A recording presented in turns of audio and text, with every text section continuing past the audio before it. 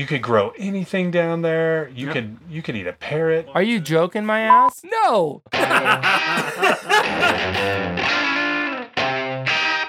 What are we drinking then, Ryan? What do we got going on here? Sydney has us drinking a very summery drink. It's a cucumber mint Kettle One vodka with lemonade lovingly made by Tyler's wife, Shelby. Yeah. With muddled mint that Tyler grew himself. Tell us about your mint. Fresh mint here. Fresh so mint. Mint, if you don't know, grows like a weed. It's amazing. It really is. It smells so good in your backyard. The intention was actually I wanted to grow the mint because you can smoke mint. You can? Supposedly. That's super weird. I have no idea what the portion is you're supposed to drink this drink at. She didn't tell us. Did she give us a recipe? No recipe. So that's like a free-for-all at that point. So 90% vodka, So 1 leaf of mint, well muddled. We're misting lemonade over the drink. And misting lemonade. I like it. All right, so you're going to do the pour, huh? I don't even So know let's how see. you muddle. What's muddling involving? That's a great question. Poultice, I think. What's that that? sounds real. What's a poultice? Is that a decathlon event? The poultice. Poultice, I think, yeah. I think that comes after the swimming. The swimming. Is that... And I'm pretty sure muddling is when you confuse the mint with a series of riddles. Is that correct? I think so. But I think instead of that, we'll just crush it up in this little... You don't crush it. You crush it Do you dry. not? I don't know. I'm assuming Dude, you this do is crush it not up. dry mint. Let's Google. Let's Google the muddling. I'm on it. All right. That's why Go, Sean. Google that muddling. The ones and twos and research on the fly. On the fly.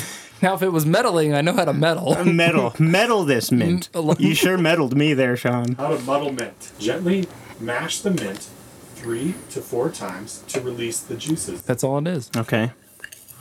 Ooh, listen to that muddling. Wow.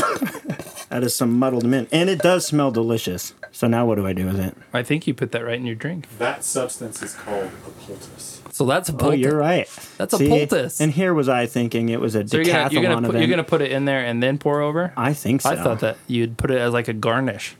I guess I should. I don't know if you can get any kind of... Oh, yeah. Let's get that pour sound.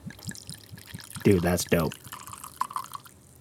Ryan did a very generous pour for himself. I didn't. I might have to go back and get more. Smelling just the vodka in there. You definitely get the cucumber. I think it's very preeminent for sure. I think it's pronounced cucumber. Cucumba. Oh, that sounds real. I don't smell mint. I don't either. The mint is gone. Like fresh mint has a little bit of a spice smell to it, and I'm getting maybe that. They said so with weird. lemonade, so I guess you have to kind of do a little lemonade. Add some of that lemonade. All right, first taste. Okay. Cheers, Sydney. Thank you for Thank you. suggesting this.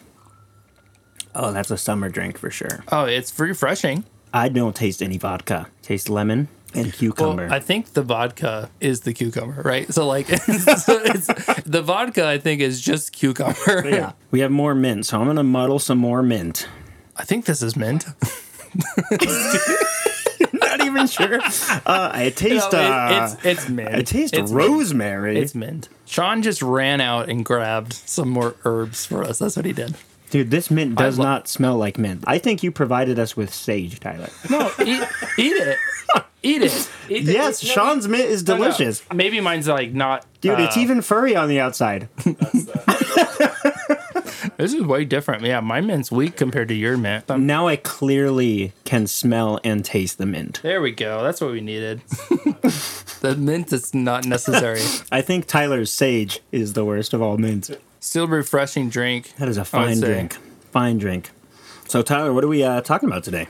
First, we wanted to clarify really just why we started the podcast and kind of explain the name a little bit and kind of what our vision for this whole thing is. So, to explain the name, Lush Laymen. Lush has kind of a double entendre. Lush is kind of a tongue-in-cheek way to talk about someone who drinks, but also Lush has this meaning to where, like, you think of a lush garden or a tree that is growing and doing really well and producing fruit. And then a layman is just someone who is kind of an everyday guy, doesn't do church for a living. They're not a vocational pastor. So anyone that's a Christian is a layman. So then the meaning really is we want laymen, your everyday folks, to be lush, to be fruitful, to grow, to produce fruit. Yeah. And that's why we keep it 30 minutes. That's why we're trying to keep it short, because laymen don't have time for that. You got jobs, so this is like the podcast intended for you to just get to the point. But really, like, we're just two dudes that work normal jobs and want to see other people read more about God and really interact with God and the gospel more. So our subject today and our topic and what we want all laymen to know about is the means of grace. So that's going to be our topic that we're talking about today. At first, we have to define first, Ryan, what is grace? Grace, I think the technical term would be God's unmerited favor, where instead we deserve wrath. Being adopted as God's children instead of being his enemies through the person and work of Jesus. So the means of grace would be the way by faith God conveys or gives us grace. And Chad Bird, I think I've mentioned on this before, 40 Minutes in the Old Testament podcast. He's like our life coach that he has no idea who we are. He has no idea. But I see him as a dear friend. Friend of the show. Yeah, he's a friend of the show. So Chad Bird is one of the guys who does the 40 Minutes in the Old Testament podcast. If you haven't checked that out, that's a great resource. Mm-hmm. Hours Fantastic. and hours of content. So much content in 40-minute increments that they're really good at keeping. But those guys go over some stuff. Chad Bird specifically, and his quote is that God attaches his promises to physical things so that we can receive them. He traces this out a lot in God's Old Testament promises and God's Old Testament law in ways that God provided to the people of Israel to receive God in a structured way that had boundaries. We're going to say that they are physical ways that we interact with the invisible God. Yeah. We want to be very clear that this is not a works-based receiving of grace, but that this is actually the way that grace is conveyed through like mystery, but it's all God's doing, but he provides these things for us to interact with him, if that makes some sense. Yeah, it's like a reaching out of your hand to receive a gift that's given to you freely. Mm-hmm. The gift is not something that you have to work for. It's provided for you, it's given to you, and it's offered to you, and God is holding it out to you. And the means of grace are ways that we just take a hold of it. That's right. And then Calvin, actually, he has a quote that says that faith is an empty hand reaching towards heaven to receive. We even tie this to the Old Testament, and even through Exodus and the whole law, it really is God establishing a pattern of how he interacts with humanity. Yeah, structure and boundaries. And that's right. And that's not different than how any of us order our lives with relationships to other people. That's right. We are always going to be setting terms for how our relationships work with others, and God does the same. Yeah.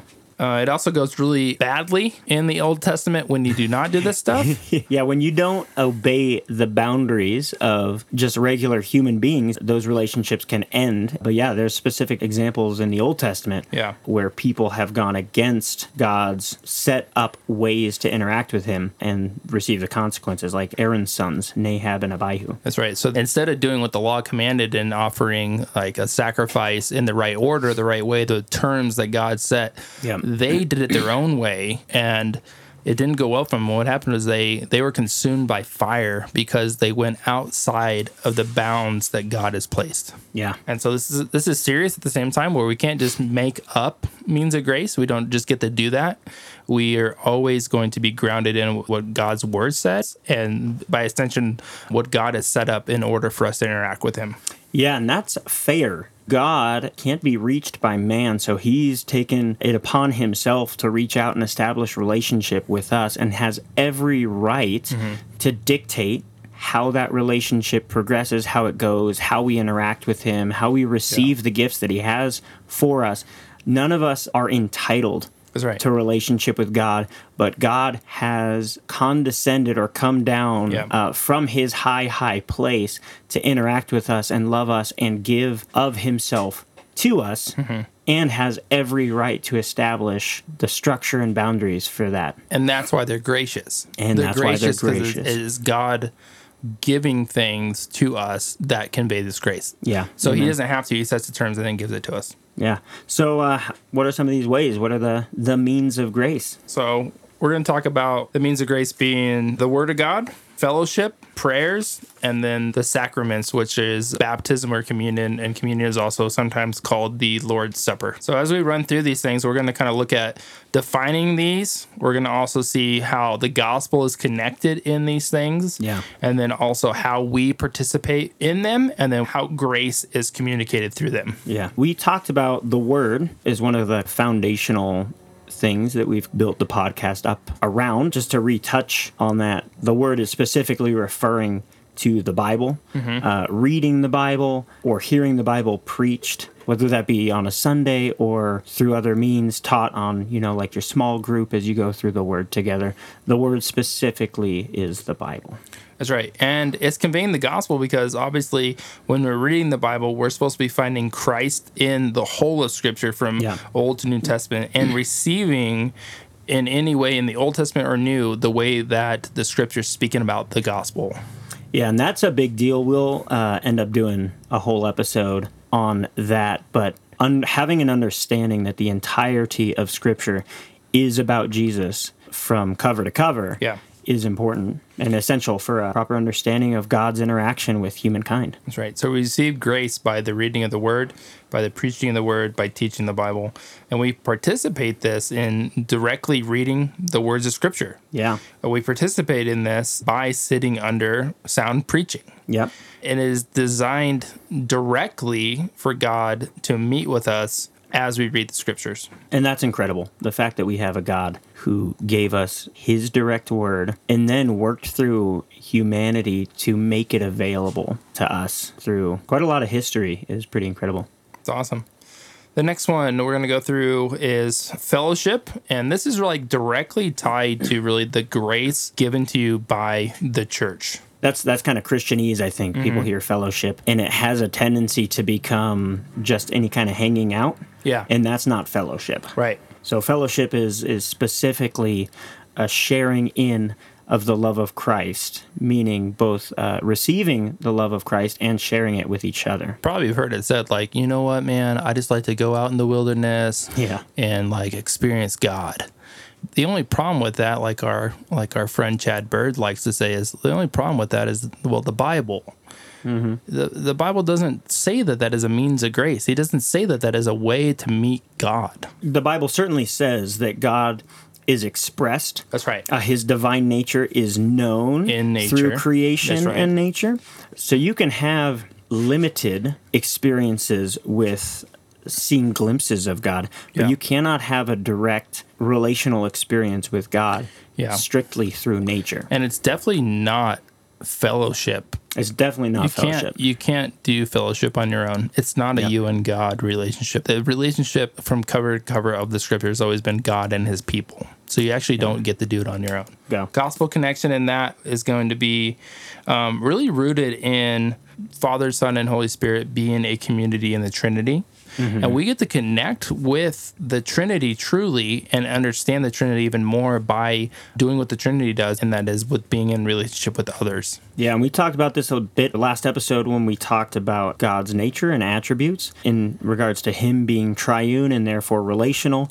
And it's a way that we're made in the image of God and reflect him to the universe. And like Christ in community, it's not easy, and we're often called to come and die to ourselves. Yeah. Like Christ died for us, and he died to give us all things, but he died as a sacrifice. We're actually called to live sacrificial life for the community. That means our time, our effort, our money, our whole experience of life should actually be wrapped around sacrificing for community, for fellowship. Yeah. And that means serving. Yeah, participation. Right? Contributing in some way. That goes into giving up your preferences. Yeah. That goes into loving people and striving to love people genuinely and not just putting up with them. Another participation is being submissive to local elders. Church discipline is even a means of grace by which God is conveying grace to you through the church. And church discipline is a great example, but as with all of these, they're not simply received in and of themselves. They require a specific heart posture, one of faith, one of receptivity. So when it comes to church discipline, you can either be blessed by church discipline or not. Depending on how you receive it. That's right. And by faith, it's a means of grace. It's a means by keeping you in God's sheepfold. Yeah. Another one, very direct, similar to the reading of the word, is prayer, a personal communication with God. And that can either be with other people in fellowship, or this one can also be on your own. And one thing we want to hit on is the Puritans often talked about praying out loud. Now, this is something we should all be doing, really. And I know it's kind of weird. We're just really used to kind of praying in our mind, which God does here, and that's good. Yeah. But to say stuff out loud is going to be just a different connection that you have with the Lord. Anyone else that you talk to, you communicate verbally. Yeah. For the most part. Yeah. So take time to actually verbally speak it out. And it's just going to be a powerful time in prayer. Yeah. And that's also just a practical strategy in concentration. Making the extra effort to verbalize our thoughts to God helps actually focus us as well. It's something I found. And I had not practiced this really until we started going through this, and it has made a difference for me. The biggest thing, again, in my experience of this so far has been being able to not get distracted within 2 or 3 minutes. Yeah, it's good. A gospel connection with prayer is to remember truly Christ purchased it on the cross for you. Yeah. Where you did not have a standing to come to God and speak to him because of Christ dying and tearing apart the enmity between you and him, you're able to speak to him as your Father. Yeah, and this one has some real specific and cool connections to the Old Testament in regards to the Holy of Holies, the very specific area where the high priest of the Israelites could enter one time per year and had to do so with much fanfare and with fear for his life.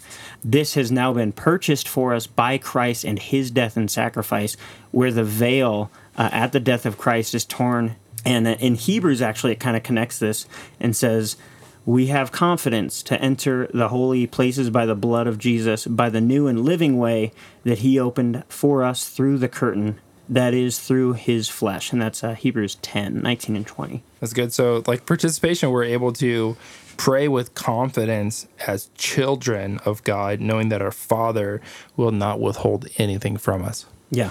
And that's because God is not a withholding God. It says in Romans 8:32, didn't even withhold his own son, but gave him up for us all. So why wouldn't he give us everything else? Amen. Set aside time, a routine of your time, and a specific place where you are praying and praying out loud. None of these things happen without intentionality. You have to set aside time for this. That's right. And it's okay to have structure. Martin Luther wrote a book really for his barber, just telling him how to pray because he's a layman like us working a job, and he asked Martin Luther how to pray. So Martin Luther, being a good pastor, wrote a whole book about it. And basically the whole book is this. Martin Luther says, if you want to pray through these couple things. He says, pray through the Lord's Prayer, pray through the 10 Commandments, and pray through the Apostles' Creed. And that's all something we can do. We can pull up those documents, we can pull up that scripture, and we can just read through it and pray prompts that it's naturally giving us. Yeah. And that's okay. It's okay to have structure to your prayer. It's okay to be loose of your prayer. It's also okay to use those as prompts to continue on into other prayer. Yeah. There can be, especially from folks who come from a Catholic background, a bad taste in your mouth with structured prayers because those prayers can be repeated over and over without any heart behind them. But this, again, like anything else, requires a heart of faith in order to receive the gifts and benefits and grace that's associated with prayer, and can also be great jumping off points. And one structure I really like to use, and I'd really recommend, is the structure of the acronym ACTS, ACTS, which stands for, in your prayer, you're going to pray for adoration. You're going to go into a time of confession, thanksgiving, and then supplication. So supplication is asking for things. So you're going to pray adoration, which is really worshipful to God, like just thanking him for who he is, acknowledging who he is, how powerful he is. And then confession is like truly be like, okay, God is great. And then confess how you're not great. Yeah. Confess that you sin. Confess that you've fallen short. Confess that you're not holy as he is holy. And then thanksgiving is then truly just going to the gospel and being like, but thank you, God, that Christ died for me. Yeah. Thank you, God, that Christ died for me. He has given me all things. And you could even go into that point too, also just thanking God for all the things you have, thanking God for where you're at in life, thanking God that you woke up that day. And then supplication, you move into, then you can ask for things. Well, Lord, would you provide this as well? That's so naturally flowing too. We're recognizing who God is, what God's done, being amazed by him and his nature. And then we're confessing in comparison to God our shortcomings. Yeah.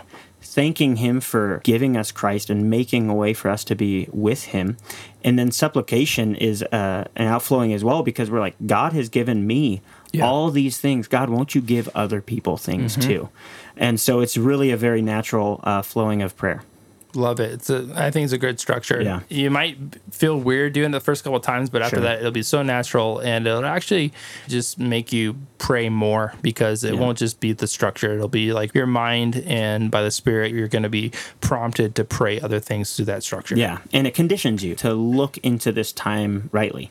Yeah. Two specific ones we want to really hit, obviously, in the means of grace are the sacraments, which are the Lord's Supper or communion and baptism. We'll probably end up going into these in a lot more detail at some point. Definitely, you could. Yeah, because there's so much. But we'll start off just the Westminster Confession of Faith in regards to the sacraments. Is that sacraments are holy signs and seals of the covenant of grace immediately instituted by God to represent Christ and his benefits, and to conform our interest in him, as also to put a visible difference between those that belong unto the church and the rest of the world, and solemnly to engage them to the service of God in Christ according to his word. Now that's a lot. So, Tyler, you want to break that down? So I'm going to try to summarize that the best I can. Good luck. So, basically what that's saying is that the sacraments of the Lord's Supper and communion are given to the people of God in the new covenant of grace, immediately instituted by God. So that he gives them to us to represent Christ. So as the Old Testament signs and seals pointed forward to Christ's death and resurrection, these signs as well point to Christ's death, but in the past for us, obviously. Now, this is also, it says two different reasons. It says, one, to put a visible difference between those belonging to the church and the rest of the world. So only Christians participate in these things because we have the markers of faith, the markers of the covenant of grace. And then these spur us on to worshiping, and it says the service to God in Christ. The whole really summary of here, this is all according to the word. Yeah. So the word is present, active, and being conveyed in all of the means of grace, but particularly in baptism and the Lord's Supper. And you're reading a book on some of this stuff by a guy whose name I can't pronounce. I believe it's Geerd Huss Voss. I don't believe you. Yeah, I don't know. Voss. That's how you say it. Just go by the last name. Just go Voss. But he says this. He says the sacraments depend on the word. The truth of Scripture speaks in and through them. The sacraments are not separate from the word like the Catholics would teach. Right. But they are actually intrinsically conveying the word of Christ. It's kind of like containers. These things are given to us as containers which contain the gospel message. Their power and their purpose is the gospel message received by faith. That's good. Without the word, sacraments are hollow. Yeah. Without the word, sacraments don't convey anything. Yeah, they're not magic. That's right. They're not magic. They're not doing anything. By itself, it does not do anything because it's not in faith. Faith is always tied back to the Word of God. And you had mentioned that this is exclusive to Christians. That's right. That's why often these things are guarded by the elders. Yes. And we had mentioned Aaron's sons, Nahab and Abihu, being judged because they stepped outside of God's design for receiving the grace that he was providing to them. There's mentions in Paul's letters of people stepping outside of the design for the sacrament of communion and experiencing sickness and all these things. And death. These are serious. These are serious things to take seriously. And like we said before, you can't just make some of these things up and think that you're getting grace conveyed to you. You can't just make something up and call it a means of grace. The sacraments are gospelly connected, and they're wrapped together by conveying grace, but also in mystery. Yeah, for sure. Especially the sacraments. Like, I don't necessarily understand how baptism conveys grace. Yep. And I don't understand how taking communion is necessarily conveying grace, but they are as we participate in these things. Yeah, we're going to jump into both of these specifically. Specifically with communion. Communion is instituted by Christ at the Last Supper, which is the Passover meal. And Jesus connects the Passover history of Exodus to himself as its fulfillment, and his death as the ultimate and final sacrifice for sin that saves us from God's wrath, the way that the Passover saved the Israelites from the plagues in Egypt. Again, this is mystery here. Yeah. I don't know exactly how this works, but as you're taking communion, you are participating in Christ's death and taking it into yourself. Mm-hmm. The Passover meal actually saved those people. Yep. Taking communion saves you through faith by faith. participating in Christ's death. Yeah, in the same way that blood on the doorposts and That's the right. sacrifice of the lamb saved the Israelites in Exodus. Yeah, that's right. When you take the wine and the bread, Yeah, the bread truly is somehow through God's Spirit, not actually, like you have to be particular with your language, but Yeah. it is Christ's body broken for you. yeah. And when you take the wine, it is Christ's blood shed for you. Yeah, and we're not saying that it literally becomes Right. the body of Christ and Right. it literally becomes the blood of Christ, but in its practical application, something mysterious happens where we participate in Christ's death, like And you you're said. truly communing, or like in a sense having a heavenly meal with Christ himself. Mm-hmm. And that's where we actually do not like the view that says that the Lord's Supper or communion is just in Yeah. remembrance. Yeah, It is in remembrance, but you are actually doing something spiritual there as well, Yeah. having grace conveyed to you by faith. yeah, it is symbolic, but it also is a means of receiving God's right. specific grace. And it's important because communion specifically is a sanctifying means of grace. So that means that it's Yeah. an ongoing thing that you do as often as you can in remembrance of what Christ's done, as he said, until he returns. And don't ask us how that works. But we're supposed to do it. But we do it. And that one's an ongoing one. Baptism, the other Baptism. sacrament, is a one-time thing. Tell us about that one. You go for it. So baptism also has a lot of Old Testament connections in regards to creation, the world being covered in the waters with the Spirit of God hovering over them, Yep. with Exodus and the parting of the Red Sea and the crossing through the Red Sea of the Israelites away from their oppressors. That is then extended out through all of the ceremonial cleansing and laws. It has a tremendous and rich history, and we'll dive into that again at some other point. That's right. The main thing is it is a initiation means of grace. It's a start of the Christian life. Yeah. Again, in mystery, when you are baptized, you are buried with Christ and rise again.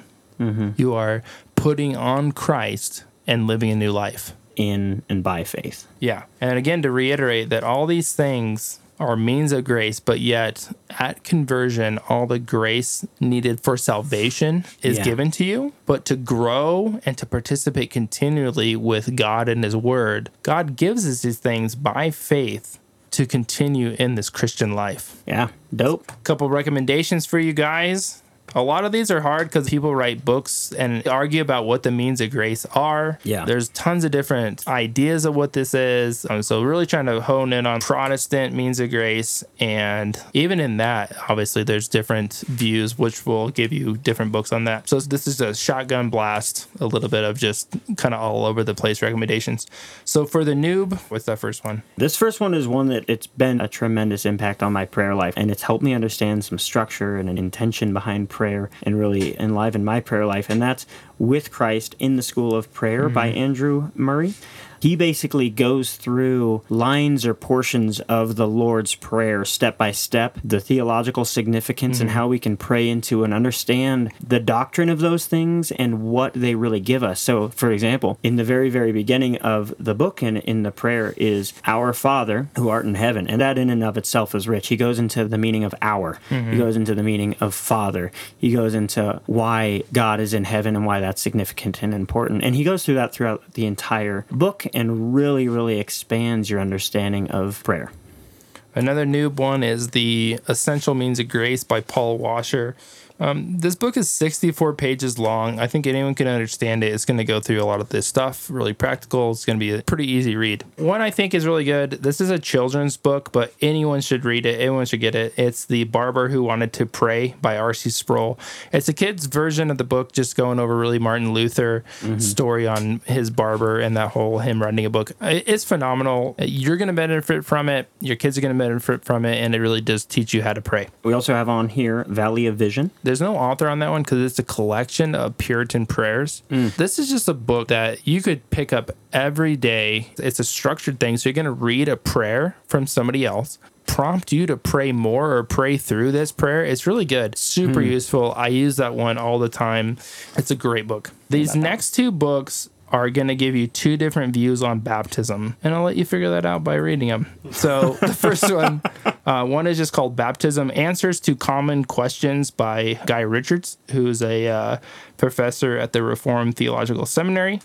And then Believer's Baptism, Sign of the New Covenant in Christ. Two good books on baptism, different views on baptism right there presented. You should read them both. And then our boy R.C. Sproul with The Sacraments. That's what the book's called, The Sacraments. The Sacraments. Go read that one. And that is about, believe it or not, the sacraments. There you go. So that's for the layman. That's for the everyday man. But if you want to really dig into some of this stuff a little deeper, there's one called Lord's Supper as a Means of Grace, More Than a Memory by Richard Barcelos. And that one really is trying to go against the whole idea that it's just for memory. It's just for physical means. And then the one you're going through. Yeah. For the nerds. For the nerds. Because Tyler's a nerd. Gerhas Voss's volume set called Reformed Dogmatics, but this one specifically is on ecclesiology, which is the nerd theology of the church, and it's also Means of Grace, and eschatology, which is end times. Really good. Something I learned through that is a Latin word for sacrament. We actually get from the Greek word that means mystery. Even in the definition of the sacrament, there's also just always been this caveat of like, this is mysterious. We don't know how it works, but this is the way God conveys grace. Yeah. It's an easy read, but it is more nerdy for sure. And one thing I want to add to this is the Psalms. Learn how to pray through the Psalms. That's good. Read the scripture through the Psalms. And of course, we're always going to recommend that you read your Bible. All right, so we got a motivational quote. Super motivational quote. So motivational. So we want to remind you listeners that you're so special. You are 1 in a million. And that means that there are still 7,874 people just like you. And that number is still growing. Yeah, in 2023, they're saying there are going to be over 8,000 of you. You're so special. So don't even try. Peace.